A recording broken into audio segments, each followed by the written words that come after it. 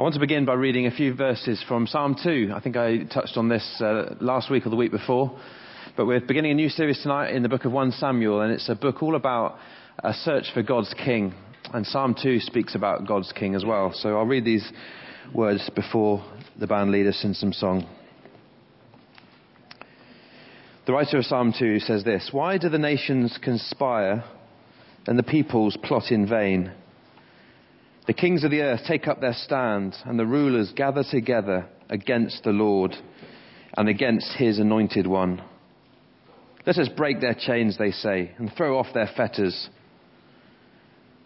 The one enthroned in heaven laughs. The Lord scoffs at them. Then he rebukes them in his anger and terrifies them in his wrath, saying, I have installed my king on Zion, my holy hill." Well, the king that the psalmist is speaking of is King Jesus, the king who was on the throne and is still on the throne because he beat death, he conquered sin, and he rose again. So as we begin our service, let me pray and thank God for that wonderful truth. Heavenly Father, as we gather in your name this evening, ahead of a busy week, I pray that you would still our hearts and our minds, and that you give each of us who are trusting in the Lord Jesus for ourselves every confidence that you are King. Even in a world where people defy you left, right and centre, we thank you that you are King, that you have been installed on your throne. We thank you that you're the King who conquered death, who rose again, and through your Spirit gives us life. So Father, we give you this service, we give you our praise and worship tonight, and particularly give you our sung worship now. And we ask that it would be honouring in your sight, and that you would be our teacher tonight and help us as we gather together to learn and to praise your name. Amen. Fab. Elizabeth Law's going to come and read to us, so do grab a Bible. We're looking at 1 Samuel chapter 8, verses 1 to 22. And do just look that up, and Elizabeth will read to us. Thank you. So 1 Samuel chapter 8, verses 1 to 22. When Samuel grew old, he appointed his sons as Israel's leaders. The name of his firstborn was Joel, and the name of his second was Abijah. And they served at Beersheba. But his sons did not follow his ways. They turned aside after dishonest gain and accepted bribes and perverted justice. So all the elders of Israel gathered together and came to Samuel at Ramah. They said to him, "You are old, and your sons do not follow your ways. Now appoint a king to lead us, such as all the other nations have." But when they said, "Give us a king to lead us," this displeased Samuel. So he prayed to the Lord. And the Lord told him, "Listen to all that the people are saying to you.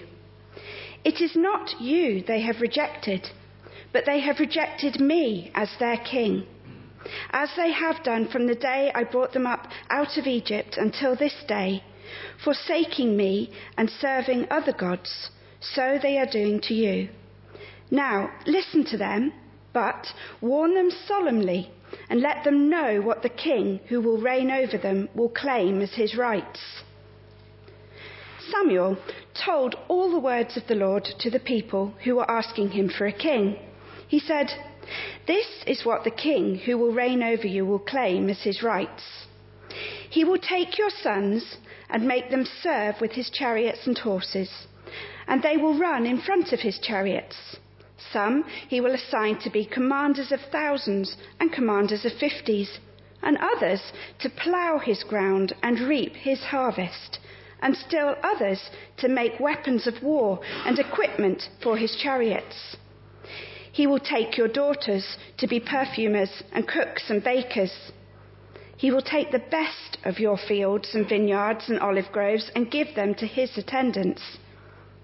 He will take 1/10 of your grain and of your vintage and give it to his officials and attendants. Your male and female servants and the best of your cattle and donkeys he will take for his own use. He will take 1/10 of your flocks, and you yourselves will become his slaves. When that day comes, you will cry out for relief from the king you have chosen. But the Lord will not answer you in that day." But the people refused to listen to Samuel. "No," they said, "we want a king over us. Then we will be like all the other nations, with a king to lead us and to go out before us and fight our battles." When Samuel heard all that the people said, he repeated it before the Lord. The Lord answered, "Listen to them and give them a king." Then Samuel said to the Israelites, "Everyone, go back to your own town." Thanks very much, Elizabeth. You might be wondering, we're starting this new series in 1 Samuel. Why are we starting in chapter 8? Partly it's just so that the series isn't too long. Basically, 1 Samuel starts with effectively the last judge, a guy called Samuel, and it tells the story of his birth and then his call from God. And he's really preparing the way for what's to come later. And then what happens as Samuel rises up as the last judge over Israel, so too do the enemies of God. And this particular time of history, the great enemy for God's people is the Philistines, probably most famous for the David and Goliath story, which we're going to come to later. But we're starting in chapter 8 because chapter 8 of 1 Samuel really begins all the discussion in 1 Samuel about a king, and that's what this series is all about. So do have a read through the first 7 chapters of 1 Samuel at home later this week, just to give you a head start. But we feel it'd be a good place to start in chapter 8, and we're going to be doing this series now through to the end of the summer. There are a couple of moments where we'll take some little breaks to do 1 or 2 other things, but largely this is where we're going to be, and it's a really great book. I think it's quite a hard book for us to engage with, but I pray it'll be a good one for us. Wellesley this morning when he was leading helps us just with a little tee-up of what the book of 1 Samuel is about. It's really, these pictures aren't very cryptic, it's really a book that speaks of a search for God's king, a king who has a heart after God. It's a book of hope and despair. Things go well, things go very, very badly. And it's a book that through which God is teaching us all what it looks like to trust him through all the ups and downs of our life. So I pray it'll be a really good book for us to look at together. There'll be various people preaching through it. Some of the preaching team are going to be preaching different chapters as well, which we're really looking forward to. So that's kind of where we're going to go over the next few weeks. But because we're jumping in, and because we were in Genesis and it's sort of a shift of gears, we now jump to 1 Samuel, I thought it'd be helpful just to tee up kind of where Samuel fits in the whole Bible. During the little series we did in Genesis, the last talk, I was trying to help us see that history in many ways is his story. All history is God's story for his world. And we looked at this little verse last week. When God judged Adam and Eve for their sinfulness, he judged Adam, he judged Eve, he judged the serpent. This was, I guess, a mixture of a promise and a command that was given to Satan by God. And he said this in chapter 3, verse 15, "I will put enmity," that's a kind of striving or hostility, "between you and the woman, and between your offspring and hers. He will crush your head, and you will strike his heel." Now, this is a really, really key verse. We're going to come back to it. But what it's saying is right back there at the beginning of the world, when everything went wrong, God made a promise to one day sort out the mess. And the mess was going to be sorted out by God's king who would come. And Satan would seek to strike at the heel of God's king. But God's king would crush Satan under his head. So really 1 Samuel is a book all about searching for God's king, searching for God's leader. And that's where we're going to get to. Just to show you how this all fits in. The book of Joshua, quite famous for Joshua and his friend Caleb, who led God's people after they had been delivered from slavery in Egypt. Joshua leads God's people into Canaan. And Canaan is this amazing fertile land. It's full of resources. It's bountiful. It's full of wealth. It's pretty developed. But as God's people get into Canaan, it's a very attractive place. And there's a great lure of idolatry. Serving false gods that promise so much but never deliver. So God's people who are in slavery because of their sin are very close to getting back into slavery again as they get tempted by the false gods of this foreign land. Then you get to the book of Judges. If you have a Bible, it'd be helpful for you just to turn back to the book of Judges, because understanding Judges is crucial if you're going to understand 1 Samuel. So just flick backwards in your Bible. You'll hit Ruth, keep going, and then you get to Judges. I just want to point out a couple of verses which will help kind of tee up what's going on here. So have a look at right at the beginning, Judges chapter 2, verse 10. You get a kind of edit from the writer who tells us the state of God's people at this time. And the writer tells us, chapter 2 of Judges, a whole generation grew up who did not know God. So that God's people are not long in the promised land. They're in the place that God wanted to bring them, to bring blessing to them. But very quickly, he makes the point that a whole generation grew up who didn't know the Lord. They become godless. Then chapter 2, verse 16, what God does is he raises up judges. Judges were effectively kind of temporary rescuers who God puts in place to help God's people. And there were 12 of them in all. And the judges come in and they rescue God's people from their enemies, deliver them for a time, and then God's people slip back into their habits of sin. They need rescuing again. And so God raises up another judge, and so on. And the pattern goes on. But look at chapter 2, verse 17. Most often, these judges that were sent by God to be a blessing for God's people were ignored. And then verse 19 of chapter 2, we read that if we ignore the spokespeople God sends, it's effectively the same thing as ignoring God himself. And so there's this quick pattern of returning to sin again. And so just as we had the little edit at the beginning of Judges, in those days the whole generation grew up who didn't know God. Right at the end of Judges, if you flick forward to chapter 21, you get another little edit. And it's really the low point in the history of God's people, because Judges chapter 21 and verse 25, the book ends almost with a tear in the writer's eye. In those days, Israel had no king. Everyone did as he saw fit. It's a desperately, desperately low time in the history of the nation of Israel.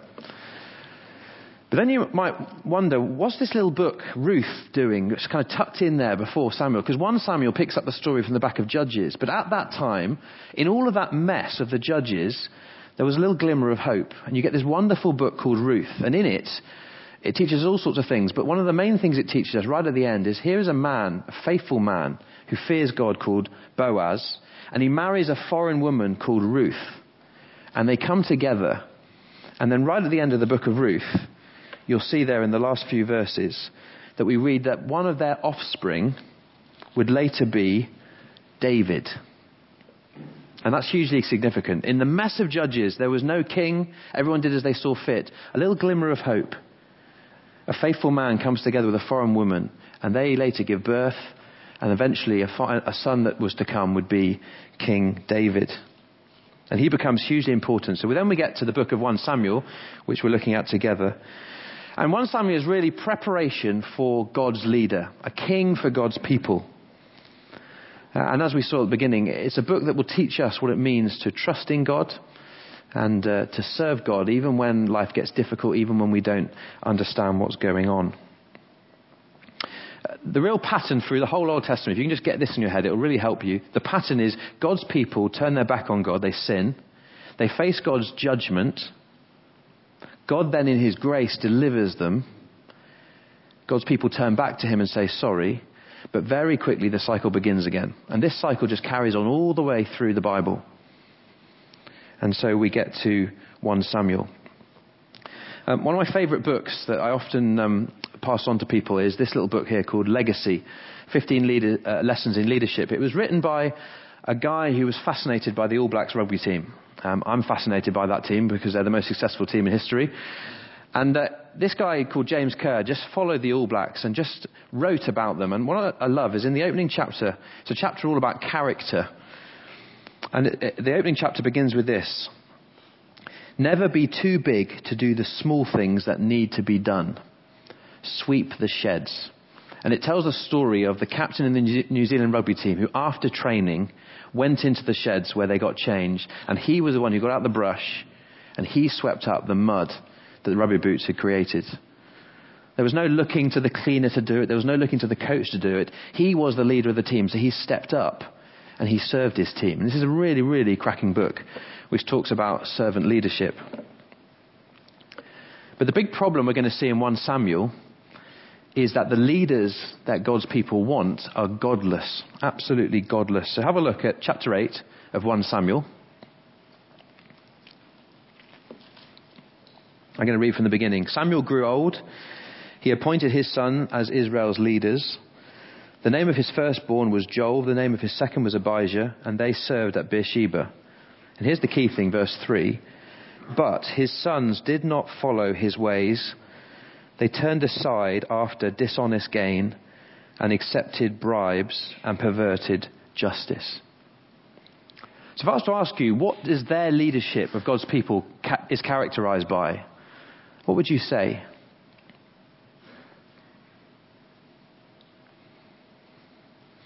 Their leadership was all about them. It was all about them and what they wanted. It wasn't about what they could do to serve other people. The heart of true leadership is about serving and about being a blessing to others. But God's people, the leaders of God's people, were doing the complete opposite. So, verse 4, all the elders of Israel gathered together, and they came to Samuel at Ramah. And they said to him, Samuel, you are old, and your sons do not follow in your ways. And do you notice they ask for 2 things? They say, now appoint us a king to lead us, such as all the other nations have. Now, if you just look at those verses on the screen from Deuteronomy 17, God had anticipated that when his people get into the promised land, they would ask for a king. Do you notice at the beginning, he says, when you enter the land that God has given you, you say, let us set a king over us. So God knew that his people would ask for a king. It was anticipated in the law, Deuteronomy 17. But what instruction had he given them then about the sort of king that they were to appoint? Be sure to appoint over you a king the Lord your God chooses.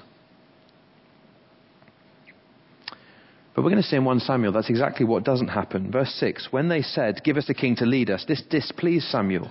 Now why would it displease him? Because God had raised up Samuel to be the leader of God's people. And the people said, oh, Samuel's old and his sons are leading us in a bad way. We want our own king.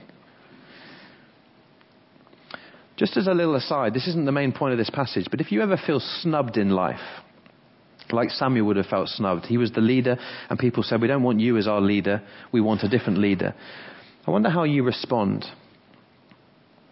So often in life when we get snubbed, when we get hurt, either through the fault of someone else or through circumstance, there's all sorts of different ways we can respond. Some people just recoil and go very quiet and just slip away.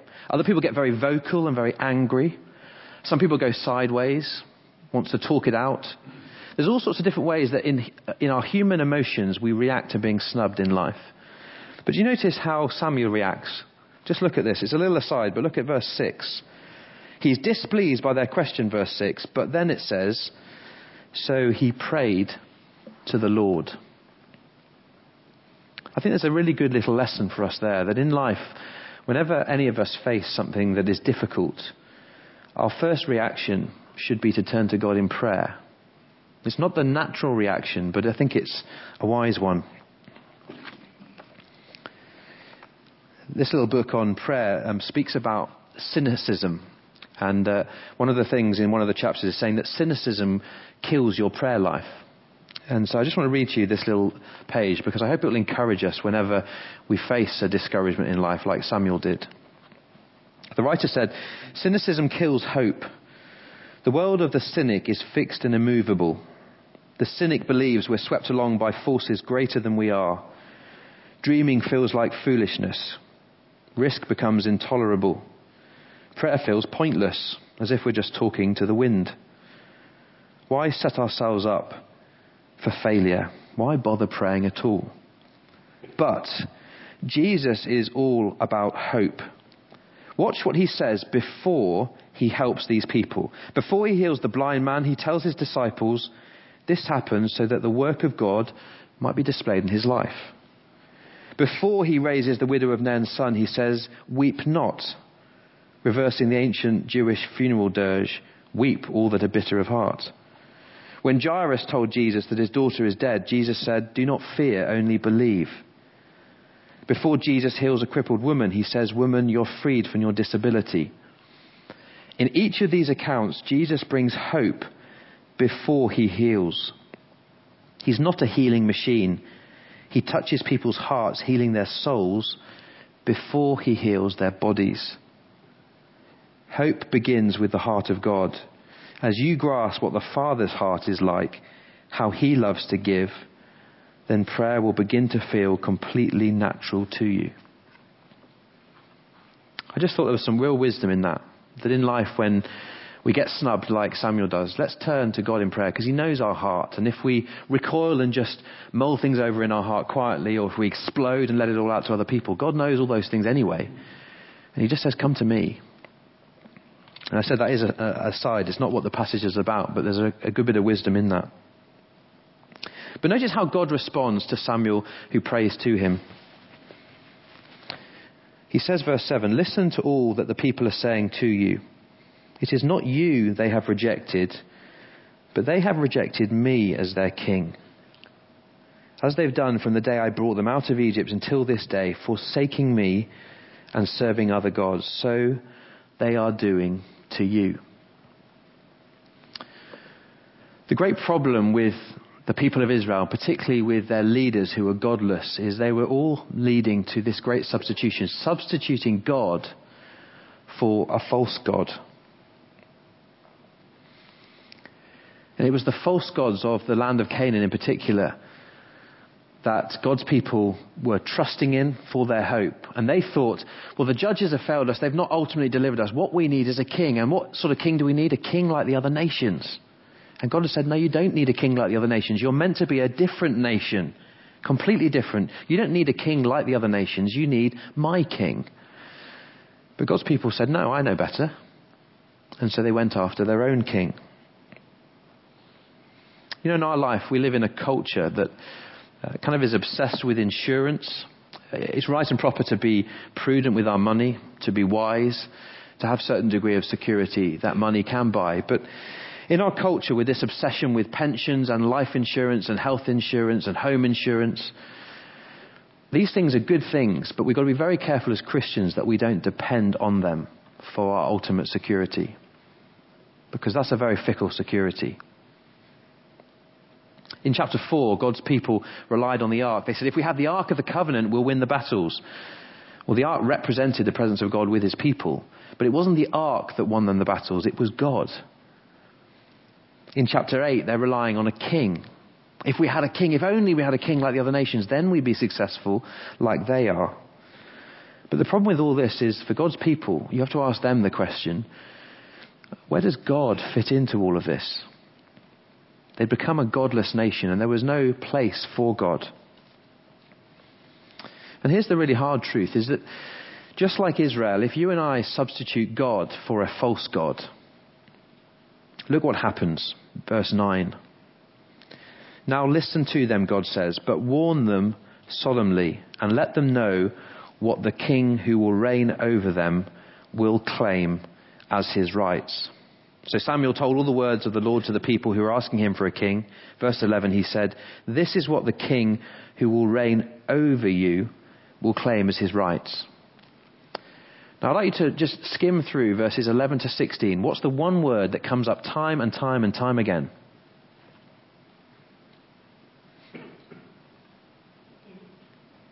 Say again? His. Good, his does come up. So it's drawing attention to this king. That's not the word I was looking for, but it's a good word. Take. Brilliant. You might have it slightly different in different translations. Do you see in verse 11? He will take your sons. 13, he will take your daughters. 14, he will take the best of your fields. 15, he will take 1/10 of your grain. 16, he will take for his own use. 17, he will take 1/10 of your flock. Well, what's the result of all this? They've asked for a king to rule and look after them. This king instead rules over them, and all he does is takes and takes and takes. And verse 17 says, "And you yourselves will become his slaves." Then verse 18, "When that day comes, you will cry out for relief from the king You have chosen, but the Lord will not answer you in that day. Here's the great irony in the passage. They're choosing a king, their own king, the king they want, who they think will deliver them freedom. But all that king does is takes and takes and takes, and they're back into slavery. The very place they've just been rescued from. The great substitution you see all the way through the Bible, and you'll see in your own life, is that every time we take anything and it becomes God in our life, God gets substituted. And the really hard truth is that we become slaves to whatever it is that we choose to serve in his place. And here's where it gets even more shocking. Even when this happens, even when Samuel warns them of what's going to happen, notice what they say in complete defiance, verse 19. But the people refused to listen to Samuel. No. We want a king over us. Then we will be like the other nations, with a king to lead us and go out before us to fight our battles. And why the book of 1 Samuel is so frightening and why it's so sad is that God in his wisdom gives them what they ask for. Verse 21, when Samuel heard all that the people said, he repeated it before the Lord. The Lord answered, listen to them and give them a king.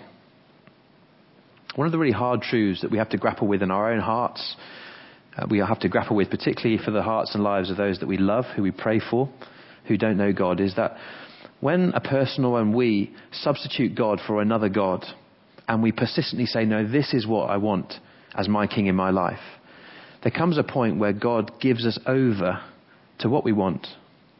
He doesn't do it by sort of saying, oh, it doesn't matter, never mind, just have that God, it could be me. He does it with a tear in his eye, he does it with a heavy heart, but he says, if you really want to serve this king, serve him. I can't stop you. But that king will enslave you. And so here, where he gives a king to Israel, it's not a sign of God's blessing on them. Have a king, he's going to look after you. It's actually a sign of God's judgment. Have the king that you want. But he's a king who's just going to take and take and take. And he'll rule over you, and you're going to be in more slavery than you already are now. Just to think about your own prayers. God in his sovereignty sometimes gives us something we haven't asked for in our prayer. He's just a good God who blesses us. I don't know if you've experienced a blessing and you weren't expecting it. He's good. But if you also notice in your prayers, sometimes in God's wisdom, he doesn't give you something you ask for. And that can be unbelievably hard, particularly if you're asking for a good thing. But sometimes in God's judgment, he also gives us something that we've asked for. If we want a king that's not him, he says, okay, have that king. But you'll be enslaved to that king. And it won't satisfy your soul. Now that's heavy. That's hard to hear. That's beginning of 1 Samuel. You'll think, well, this is pretty dreadful. I thought Judges ended badly. Well, 1 Samuel's getting even worse. But a lot more short. But look at the hope that comes, because it's not all bad news. Just as the problem was godless leaders, look at the solution. Because the great solution is that God provides his king. Go back to the beginning of 1 Samuel. Think about Samuel, who is the last judge who God raised up to lead his people before Israel asked for their own king. If you go back to chapter 3 of 1 Samuel, do you notice how Samuel is described? Chapter 3 verse 4, chapter 3 verse 10. Just have a look.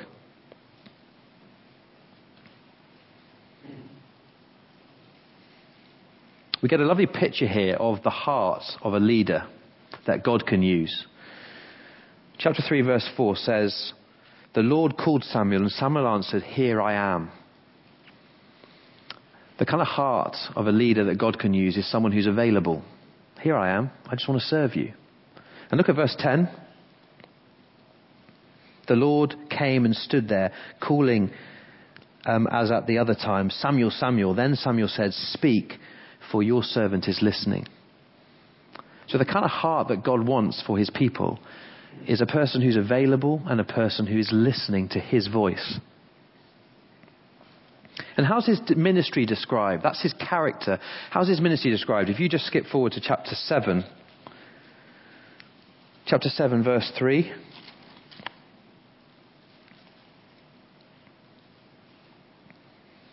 And Samuel said to the whole house of Israel, if you're returning to the Lord with all your hearts, then get rid yourselves of the foreign gods and the Ashtoreths and commit yourselves to the Lord.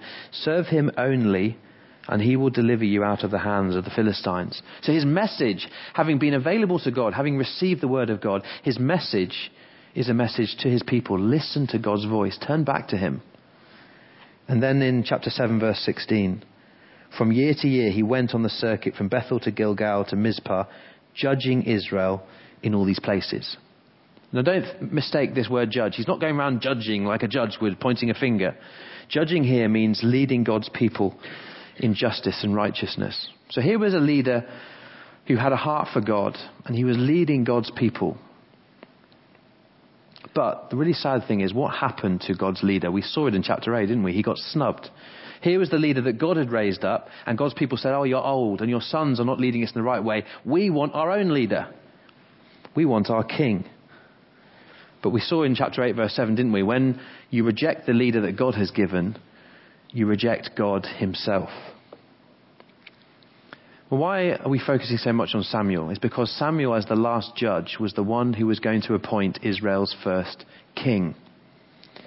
And Israel's first king was Saul. And we see that he's anointed by Samuel in chapter 9, and we'll go there next week. Well, Saul, as Israel's first king, starts really, really well. But gradually through his ministry, his servant heart gets replaced increasingly with a godless heart.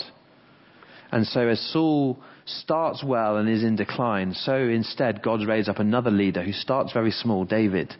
But he raises up to be a man after God's own heart. And of course, who is David, the great king, foreshadowing? He's preparing the way for the even greater king who's going to come, the Lord Jesus Christ. And how is the great king to come described? In Jesus' baptism in Mark chapter 1, a voice from heaven says to him, you are my son whom I love, with you I am well pleased. In Mark chapter 7, Jesus has just healed a mute and deaf man, and the people are amazed and they go, he has done all things well. And then in John 18, when Jesus is speaking to those who are going to arrest him, he says, my kingdom is from another place. The point about God's true king is he's a completely different king to all the kings that we're going to see through the history of Israel. Kings who, some of whom were good, some were bad, but they all failed. But they were all pointing the way to God's great king who never failed, Jesus Christ. And so as we journey through the book of 1 Samuel this term together, what we're really doing is we're searching for God's king. And all the way through, we're going to see a contrast. And in our passage today, the contrast is that of verse 9. The king who's going to come and rule over Israel, who would claim as his rights and take. Versus God's true king, who gave up his rights and surrendered everything to die on a cross. I want to close by reading a very familiar passage from the book of Philippians. You don't need to turn to it, but you can if you like. But it's just a lovely picture of God's true servant king, the one who all the other kings are pointing to, and the one who addresses the failure of all the other kings of Israel. Philippians chapter 2 says this, your attitude should be the same as that of Christ Jesus, who being in very nature God, didn't consider equality with God something to be grasped, something to be used to his own advantage.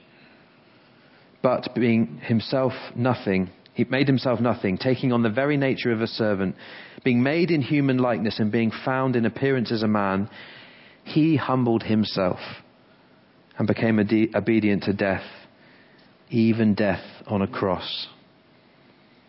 Therefore God exalted him to the highest place, gave him the name that is above every name, that at the name of Jesus every knee should bow, in heaven and on earth and under the earth, and every tongue confess that Jesus Christ is Lord, to the glory of God the Father. So we're going to see through the book of 1 Samuel that there is a king who is worth serving. There is a king who is worth following. And his name is Jesus. We see there on the screen what happened to that king, the one who was despised and rejected by men, the Holy One, the Righteous One, the author of life, who we've killed. And we're going to sing a song now, Majesty, which is our way in a prayer of reflecting on Jesus Christ being King. We're singing this to him, saying, you are my majesty, you are my King. And it will prepare our hearts for sharing the Lord's Supper together and reflecting on the great sacrifice of our King in our place. So take a moment of quiet, and then Amy and the guys will lead us shortly.